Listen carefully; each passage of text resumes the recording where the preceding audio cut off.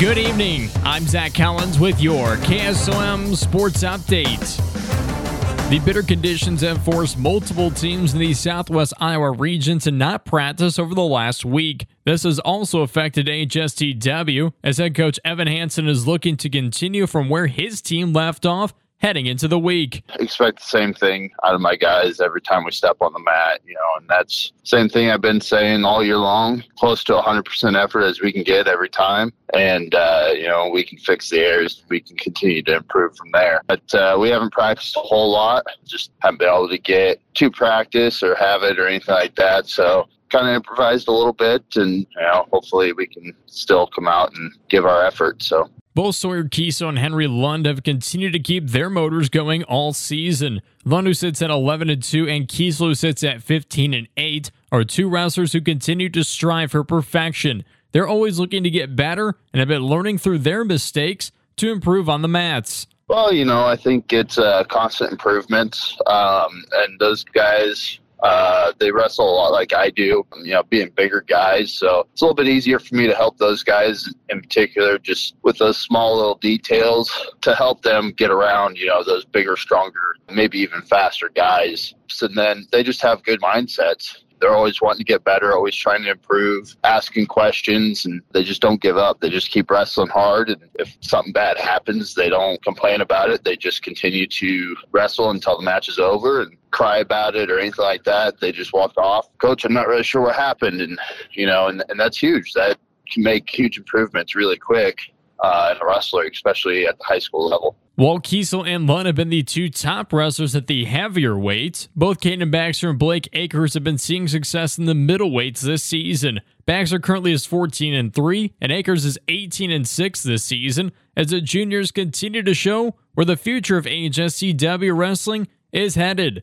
Well, I think it's bright. I think for both of them and for the future of the program, it's bright. I think for them in particular, it's constant improving and trying to get better. I know Baxter wants to improve on what he accomplished last year of being a state qualifier. And I know that Blake wants to get to the state tournament, and those are good goals to have. And we're consistently trying to get them better and better every time, mentally and technique-wise and every aspect, just trying to get their level to another tier and continuing to grow. While many teams have not had the chance to get into the gym in almost a week, the Vikings are not worrying about what may limit them, but rather getting prepared for Trainer and Logan Magnolia, two top teams this season. This will be one test for all these teams coming out of the snow break from last week. Well, I think the best teams and the best guys, it's not going to affect them at all because they're going to be doing something at home, whether it's running on a treadmill or stance motion in their living room or whatever it may be. Those best guys are always doing something, regardless if there's practice or snow day or whatever. And so, for teams like Logan, for instance, I know they're a ranked team. They're doing something, and as a team here that we don't fill all the spots, we got to continue to set that pace as well. So I think there might be some teams out there that they come out a little lackluster, and we could be one of those teams. But I sure hope that we're not, and I sure hope our guys are ready to go. And I think we will be. HSTW returns to action on Tuesday when they take on Trainer and Logan Magnolia in a triangular, starting at 5:30 p.m., weather permitting. And moving from high school wrestling to high school basketball, the Atlantic High School girls basketball team will have a special event taking place tomorrow at Atlantic High School. And that special event will be a tip-off game at 11:30 a.m. during the school day. Tom Robinson has more. Atlantic hosts Roanoke in a girls Hawkeye 10 conference basketball game on Tuesday. It will be a special day in the gym with the attendance of the elementary students.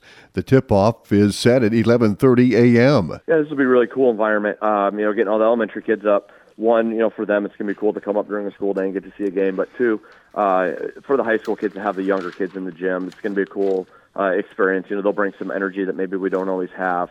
And we'll still have parents there. So we'll have a full house for both games, boys and girls, so that'll be really exciting. Coach Vargason gives a shout-out to the Booster Club for helping with the event and Landis for sponsoring the popcorn. Taking care of it, also to Landis and Jeremiah Thompson. They've sponsored the popcorn for the game. So they're helping these kids have a really cool experience as well. So we talk about Trojan community all the time, and we'd be making a mistake if we didn't thank Jeremiah and Landis for helping out with this. The Trojans enter the contest with a 2-2 conference record. The Tigers are 0-4. Coach Farguson says Red Oak is led by Olivia Boswell, who is shooting lights out from behind the three-point line. Olivia Boswell's leading them in scoring about 7.5 a game, and she's actually shooting 44% from the three-point line. So that's pretty impressive, shooting that high of a three-point percent, but she's at 36% from two. So you're actually better off trying to defend her at the three-point line, letting her get to the basket. And Coach expects the Tigers to come out in a 2-3 zone. He says they must set the tone early and rebound the ball. We're going to defend well, and we're going to get the ball inside to Katrina, Peyton, and get some points in the paint. Peyton Harder leads the Trojans in scoring, averaging 15.4 points per game and 12.5 rebounds per contest. Zoe Kirchhoff is developing into a solid three-point shooter. The sophomore is 13 of 36 from behind the arc. And McKenna Schrader is also starting to score the ball, coming off a 10-point scoring night over Kemper on January 5th. Yeah, it's scoring that we've been needing. We knew we could get scoring from Maddie Richter pretty consistently, same with Peyton Harder. But now we're starting to get that third, fourth, and fifth scores. And she's one of those girls that we knew could score for us.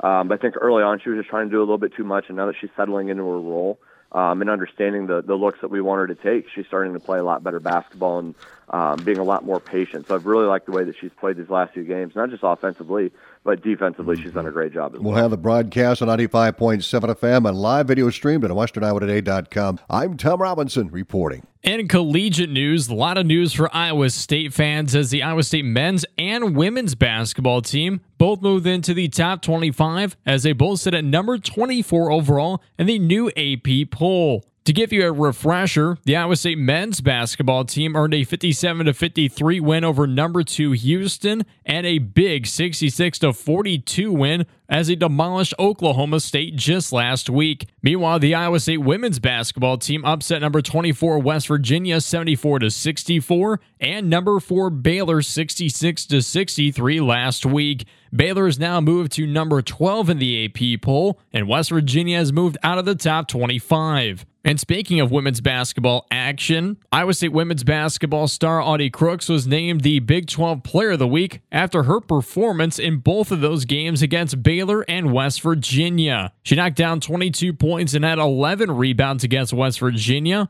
while having 23 points and knocking down the game-winning shot with just 24 seconds left in the game against Baylor. Just this week alone, the freshman has averaged 22.5 points and 8.5 rebounds per game, while shooting 57.6% from the field. The number 24 Iowa State Cyclones will take on Texas Tech this upcoming Wednesday, January 17th at 6 p.m. And speaking of honors this week, for the 4th straight week, Iowa basketball superstar Caitlin Clark has been named as the Big Ten Player of the Week for her performances against Purdue and number 14 previously ranked Indiana. It is the 7th time this season that the senior was named to the weekly honor. In the game against Purdue, she put down 26 points, dished out 10 assists, and hauled in 10 rebounds for her 4th triple-double this season. The National Player of the Year candidate also put down 30 points, dished out 11 assists, and pulled in 5 boards in the game against number 14 Indiana. Nobody in the past 25 seasons has been able to knock down back-to-back games with 25-plus points and 10-plus assists. Clark is now just 5th in the NCAA's all-scoring list, as she's just 10 points away from Brittany Griner, as Clark currently has 3,274 total points in her career. The Hawkeyes in the Big Ten Player of the Week will return back to the hardwood, where they host the Wisconsin Badgers on Tuesday, January 16th at 8 p.m.